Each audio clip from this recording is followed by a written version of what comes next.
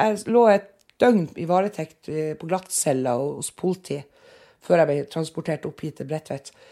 Så fant jeg den her hasjrøyken. Så tenkte jeg, ja, nå skal jeg inn og zone, og ikke faen at de skal få kaste den. Så jeg fyrte opp jointen, så røkte jeg meg jeg var passe skev når jeg faktisk kom til Bredtvet den dagen. Så alt var egentlig bare fint og flott. Jeg var ganske så never mind.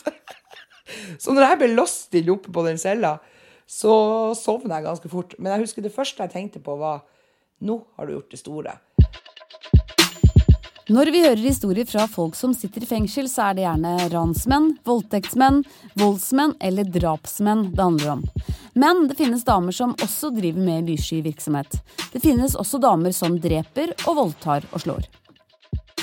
I Norge finnes det i dag 5 rene kvinnefengsler.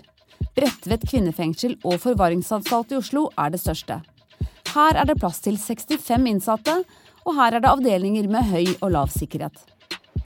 Hvem er disse damene som sitter i fengsel? Og hvordan er det å være kvinne og kriminell? Han trodde vel at jeg var jente, at det var bare at jeg bare trua eller et eller annet. Og andre gangen så sier jeg til han at, hør, når jeg lover en ting, så står jeg for det også. Og da kan jeg garantere deg, jeg kan også ta deg i hånda på at det skjer. Og neste gang så er det ingen kompiser som kommer. Da kommer jeg selv med balltre. Da henter jeg balltre, og da tar jeg det. Og da blir det ikke pent. Og da holdt han seg kjempelenge borte. Jeg tror han holdt seg faktisk borte til jeg ble satt inn. Da først var han tilbake der. Dette er Ylva. Hun sier selv hun kommer fra et møblert hjem, og det er ingenting i oppveksten hennes som skulle tilsi at hun skulle begynne å ruse seg. Hun havna i det kriminelle miljøet dels på grunn av spenning, og dels på grunn av statusen det ga. Nå sitter hun i fengsel for andre gang. Denne gangen for salg av narkotika og oppbevaring av våpen. I denne serien følger vi henne på vei mot løslatelse. Hvordan skal hun klare en hverdag uten rus? Og hvordan skal hun klare å holde seg unna raske penger og kriminalitet? Rosa røvere, en podcast fra Bredtvet kvinnefengsel, med Ylva som er innsatt, og meg, Gunhild Dahlberg. Da Ylva ble arrestert, hadde hun vært på rømmen i 8 måneder. Men det skal vi snakke om i en annen episode. I dag skal vi bli med inn på rommet hennes. De innsatte har vanligvis ikke lov til å ha besøk der, men i dag har de gjort et unntak.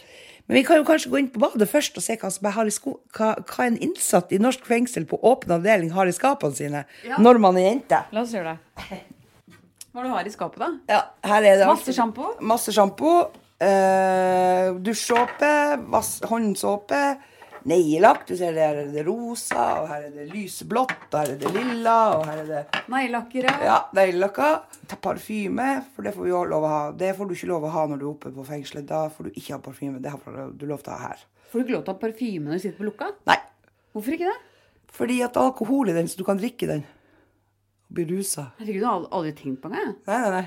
Så ser du, jeg har litt sånn sminkekost, eller sånn sminke, sånn. Så da har jeg jo litt behov for å pynte meg. Ja, så det er ingen grunn til å se skjusket ut, selv om man sitter inne. Nei, det skal man ikke gjøre. Det tenker jeg er det viktigste, å ta litt vare på seg selv. Fotkrem har jeg og... Men du er litt fristet til å spørre om du kjøper toalettartikler ut fra fargen? Nei, det... Jeg er sikker på det. Ja. Det er jo 80% av det som er her, er jo rosa. Nei, men det kan se sånn ut. Altså, 80% av det som står her i skapet har jeg faktisk fått. Okay. Jeg hadde besøk av en venninne som jeg ikke hadde sett på mange år. Så kom hun med 2 svære handlenett der hun hadde kjøpt. Hun hadde tydeligvis, fra hun fikk vite at jeg satt i fengsel, så hadde hun kjøpt meg en gave hver dag, eller hver gang hun var på butikken. Så da fikk jeg masse toalettartikler, og det var jeg veldig, veldig glad for. Men er det sånn at de kan bare gi deg gave uten at det må sjekkes for at det inneholder ditt råd? Nei, hadde jeg suttet på lokka nå, oppe på hovedhuset, så hadde jeg ikke fått inn sånne artikler, for det om de hadde vært forseglet, fordi at det er en fare for at det kan være blandet noe i. Men jeg er kommet på åpen, som da er en tillitsavdeling. Så her får vi lov, her får de lov til å gi oss sånne ting. Det er bare mat de ikke får lov til å ta med og gi oss. Men du sier at det er åpent, men jeg må bare si at det er ikke så åpent, for jeg må vise pass, jeg må vise ID når jeg går inn her. Ja, men du er ikke innsatt. Alle som skal inn her må de ha kontroll på hvem jeg er. Ja. Men de vil jo se at jeg ikke tar med telefon, ja, at jeg ikke tar med, altså jeg spurte kan jeg ta med blokka mi, kan jeg ta med opptaksutstyr, det var greit, og en penn for det var liksom klarert. Men hvis jeg hadde hatt med en sjampoflaske til deg, hadde det vært greit? Ja, det hadde vært greit. Det er greit? Det er greit. Okay. Ja, så. Og så kan vi se, jeg har jo 2 skap og nedskap, og her er det bare litt sånn rot. Oi, får du se rotet mitt også her. Ikke så ille rot, det var noen bæreposer og vaskeutstyr. Ja. Du vaske badet, for det må du gjøre selv, da, eller? Ja, det må jeg gjøre selv, selvfølgelig. Det er jo Kjedelig, det er helt greit, det. Har vi til sånn litt sånn med dopapir og skjøldemiddel og... Ja. Til Nei, skyllemiddel, hvor er det du vasker klær da? Nede på vaskerommet, vi har eget vaskerom, svært vaskerom. Ja, og her må du vaske klær selv. Ja, det må vi. Og det tenker jeg, det er greit, fordi at sånn fellesvask av klær, det har jeg ikke vært med på siden jeg satt inn i 2007. Der ble det mye ødelagte klær, for alt ble vasket på 60 grader i sånne vaskeposer, det var ikke noe særlig. Men 60 grader, kan du ikke vaske klær da? Når du vasker alt på 60? Institusjon skal være sikker på at alle baseluskene er borte, så derfor blir det alltid vasket på det. Ja. Så har jeg jo rosa håndduk, den har jeg fått av min mor. Ja. Og så er vi i gangen. Nå er vi i gangen. Ja, her er oppslagstavle. Men du, det her er oppslagstavle. Her henger et postkort fra der du er fra. Ja. Og det her da? Dette er en jente som er oppe på et eller annet fjell på Kragerø, som jeg satt la med der. Og så tok vakten noen bilder av hvor hun var på en sånn tur og hun veldig lagde om. Og så den dagen jeg reiste fra Kragerø, så ser du hun har skrevet «Ta vare på helsen din». Så skrev hun «Glad i deg, min kjære Ylva». Har dere kontakt nå? Ja, vi skriver med hverandre. Så. Hvordan går det med hun nå da? Det går veldig bra, tror jeg. Bortsett fra at jeg håper at hun skjønner at hun må prøve å komme seg videre til et litt større fengsel med litt mer ut. Altså at hun er en meget sånn aktiv dame som liker å trene. Og da tenker jeg det er ikke rette sted å sette på. Hun sitter i Kragerø fortsatt? Ja, hun sitter i Kragerø fortsatt, ja. Hva er hun soner for da? Kan man si det? Jeg tror ikke vi skal si det. Nei. Og for hennes del, hun er veldig aktiv, hun trener, det ser du jo. Ja, hun har jo sånn spraglete tights, så ser det ut som hvilken som helst sånn toppturjente. Ja, det var en sånn bitteliten luftegård som jeg vet ikke hvor av, litt større enn rommet mitt var luftegården i Kragerø, med sånne høye vinduer. Og hun var den som alltid jogget rundt i luftegården. Hun jogget i en time mens vi lufta. Så hadde hun sånn skritt-teller på seg, som hun da var forferdelig opptatt av skritt. Så. Det gjorde Arne Treholt også? Ja. Løp. Ja, løp. Men skal du trekke opp persiennene, eller var det litt så mørkt her inne? Eller er du glad i å ha det litt mørkt? Jeg er jo nattens dronning. Ja. Neida. Tenkte jeg at nå skal jeg bare åpne døra litt. Skal jeg lure meg noen trekkrøyk mens vi prater? Ut døra. Hvorfor er det sånn piggtråd på verandaen din egentlig? På grunn av katten. Har du katt her? Nei, vi har ikke katt. Det er en katt som driver på og kommer hit sånn uten at... en gang i tida så fikk han lov til å komme inn på rommene. Og da var det liksom greit. Men så begynte han å angripe narkobikkja, for vi har jo narkobikkja av og til. Og da var det ikke greit, og det skjønner jeg. For hvis katter angriper narkobikkja, så kan han ødelegge... det er en tjenestehund, så da kan han ødelegge snuten på den bikkja for evig og alltid. Eller øynene, eller... Hvordan ser den katten ut da? Den er grå. Han heter Tommy, faktisk. Og nå, og dette vil jeg egentlig oppfordre han eieren om at... han bør egentlig gi bort den katta til noen som bor veldig langt unna her. For i vinter så kommer ikke Tommy til å ha det greit, for ikke får han lov til å komme inn her. Vi har ikke lov, for da kan vi bli bortsendt. Vi kan bli tilbakesendt til Lokka. Ikke får han mat her lenger, for vi blir beskyldt for det, og vi vet at folk har gjort det, men han får ikke mat her lenger. Og det er ikke noe gøy for de som er på nattevakt, når han sitter nede på den svære vindusdøra der, og skraper på døra og vil inn for at det er så kaldt. Og så tenker jeg at, for det går et rykte om at eieren har fått seg en ny katt. Og da hvor er det eieren bor da? Han bor bare rett over veien her, et eller annet sted. Så det er ikke en herreløs katt? Men jeg tenker han må få et nytt hjem. Ja. Han kan ikke ha det sånn. Og det er ikke noe gøy for oss å se på heller, at han skal ha det sånn. Og vi ikke kan få lov til å ta han inn. Ellers så må han skjerpe seg og slutte å angrepe narkobikkja da. Ja, det må han. Men det er jo litt vanskelig å få en katten til å gjøre. Tommy, hvis du hører på, skjerpings. Full skjerpings. Du ser det er et redskapshus på utsida her. Ja. Så Tommy, han hopper jo bare da opp på redskapshuset og videre opp hit. Men han kommer seg ikke på de andre verandaene. Nei, det er jo katta jo! Ja, der er Tommy. Han må ikke rope på han. Han skal ikke komme hit. Pus! Ja, gå vekk. Her er nye takter. Ja. Nye regler. Sorry. Han er jo søt da. En kjempefin katt. Ja. Så leker han seg i snøen. Ja. Ja, det var litt sprøtt at Tommy skulle gå forbi når vi pratet om han. Han måtte høre det kanskje. Så. Hørte at det var folk her. Ja, han hørte at det var folk her. Vaske seg litt. Ja, det gjør han hele tiden. Renslig. Og så fanger han jo mus som han spiser. Og det er jo ikke like artig for oss å sitte og høre på, for han kommer alltid med dem til de benkene vi har nede. Og så leker han med den helt til den. Og det første han alltid spiser, det er huet på musa. Og da knaser det ekstra godt. Skal vi gå inn? Det så ut som en fraus.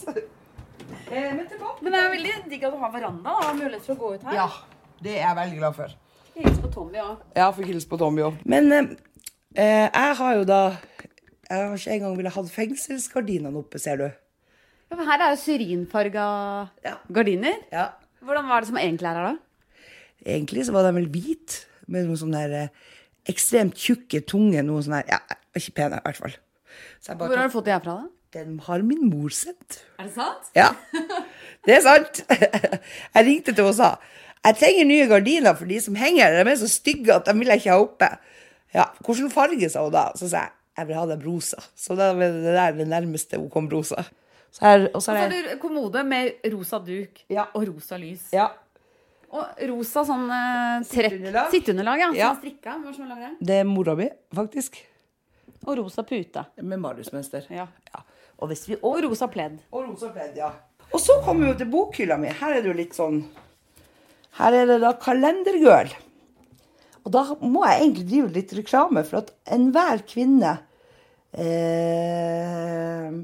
med litt respekt for seg selv burde ha lest de her bøkene. Hvorfor det? Fordi at det er litt sånn husmorporn, og dette er ordentlig husmorporn. Jeg trodde jo at jeg likte 50 Shades of Grey, men 50 Shades of Grey kan legge seg i forhold til disse her bøkene. Så har jeg en litt annen bok som er litt spesiell. Den fikk jeg faktisk mens jeg satt i Kragerø fengsel. Det er en fengselsbok, rett og slett. Som er skrevet av en som heter Kjell Arnold Nyhus. Hvis jeg har en sjel, undersøker forfatter og fengselsprest Kjell Arne Nyhus spørsmålet, kan et menneske forandre seg? Altså, titelen sier jo, hvis jeg har en sjel. Jeg tror at mange ganger når man sitter på så lange dommer, så tror man vel kanskje at man har mistet sjela si. Solgt den til djevelen eller et eller annet. Man har vel kanskje noen sånne forestillinger. Det tror jeg ikke er uvanlig at folk tenker. Men hva tenker du da? Altså, når du er på rommet ditt her, eller når du har vært på cella, orker du på en måte å gå innover i deg selv og tenke hva du har gjort? Ja. Det som jeg sier, at de månedene jeg satt oppe på Bredtvet, så hadde jeg forferdelig god tid til å reflektere over hva jeg hadde gjort. Sist gang jeg satt inne, så reflekterte jeg, men jeg gjorde det nok ikke sånn dypt, sånn som jeg har gjort denne gangen. Der jeg har tenkt veldig på liksom, hva jeg gjorde feil og sist gang, og hva som har ført meg tilbake, hva jeg ikke skal gjøre. Hvis du ikke gjør det, for alle har vi tunge stunder når vi sitter på en celle, jeg tror ikke det går ikke an å unngå at du ikke har det. Så har vi mange måter å vise det på, og jeg var litt sånn at jeg husker at jeg viser ikke sånne ting veldig sånn, de andre fangene ser på meg som veldig blid, veldig utadvendt, veldig sånn, ja, smilende og blid og hjelpsom, ikke sant? Men det er klart at når jeg da trakk meg inn på cella, så hadde jeg jo tid til å virkelig tenke over ting. Og det tror jeg de fleste gjør. Og hvis ikke, da er du vel ikke helt i kontakt med deg selv. Hvis du ikke på et eller annet tidspunkt begynner å tenke over det. Så er du vel så rusa enda at du ikke tenker, jeg vet ikke helt. Ja. Men jeg har jo alltid vært sånn at jeg synes det er godt å bli inneløst. For da kan jeg liksom slappe av og være meg selv. Det er jo noe med at cella blir trygghet. Jeg tror alle mennesker som sitter i fengsel har en fasade. Det er ikke så mange som ser meg gråte. Jeg tror ikke det er så mange som har sett meg gråte. De få ganger når det har skjedd, hvis de har sett at jeg grått sånn, for de er ikke vant til å se meg at jeg kan bli så svak, for folk oppfatter det jo som at du er svak, eller at du er, og da vet ikke helt folk hvordan de skal takle det, for de er vant til at jeg alltid er blid og fornøyd, og så er det sånn, da skyr folk meg også som pesten. Ikke fordi at jeg er så voldelig av meg, men det er vel fordi at jeg er nordlending, og da blir alt veldig, veldig ærlig og usminket og mye bannskap. Og sarte sjeler fra sør har ikke godt av det, tror jeg. Men har du, når du har sittet på rommet ditt her, eller sittet på celle, eller du har satt i varetekt, har du hatt sånn raserianfall, eller liksom lyst til å kaste ting, eller liksom hatt noen sånne utbrudd, eller at du har grått, eller liksom i det når man sånn tenker over hva man gjør. Og... Jeg jo ikke, det mange som uttrykker det, men jeg ikke sånn. Men jeg vet at hvis jeg har vært frustrert, altså, da har jeg et triks, for det høres jo ikke helt klokt ut. Og jeg vet ikke hvor mange som gjør det, men det et triks som jeg har lært bort til andre innsatte, at hvis de blir veldig frustrert, og det jo ofte ganske lytt, og jeg tenker at man skal ta litt hensyn, for det at hvis du sitter på en lokket avdeling, og en begynner å skrike på en celle, så kan det utløse at folk som mentalt ustabile begynner å skrike. Så jeg har et triks, og det det at hvis jeg har vært skikkelig frustrert og måtte ha fått det ut, for av og til så må man få det ut, så gjør jeg sånn her, tar jeg en pute, og så skal jeg prøve å gjøre det som jeg bruker sånn. Jeg vet ikke om du fikk det med deg, men... Du skal ikke le, men man sitter og dræler inn i det. Ja, det har jeg gjort et par ganger for å få ut litt frustrasjon. Og det tenker jeg en bra ting. Jeg sier ikke at alle skal gjøre dette her, men når du sitter på i et lokket fengsel med veldig mange ustabile mennesker, og hvis man klarer å tenke så langt, så tror jeg det sunt, fordi at å sitte og høre på noen som hyler og skriker på naboceller, det heller ikke, det ikke akkurat terapi for sjela. Og spesielt når du da har med psykiatriske pasienter å gjøre, så kan du utlyse ting på dem igjen. Så man må av og til, hvis man klarer det, så må man i hvert fall tenke sånn, tenker jeg. Jeg tror det er bra at medfanger kan gjøre det. For å slippe at det blir en synergieffekt av det. Ja, men har du sagt det til andre som ikke gjør sånn? Fordi det var noen som sa et eller annet, jeg husker, det er ikke så lenge siden, så sa jeg, da skal jeg lære deg et triks, og det at da får du gå på rommet ditt, så får du ta frem puta, så får du slå og sparke i den, og så bare skrike ut i puta, for da får du ut litt aggresjon. Det jo tips til folk som ikke sitter i fengsel også. Ja, sånn at naboen slipper å høre det. Ja, og så tenker jeg sånn, det kan være en bra triks å ha på lur, for at du ikke skal bli utreagerende og klappe til noen i et vanlig samfunn også. Kanskje noen av de her som klikker på byen burde ha gått hjem og tatt puta si fatt.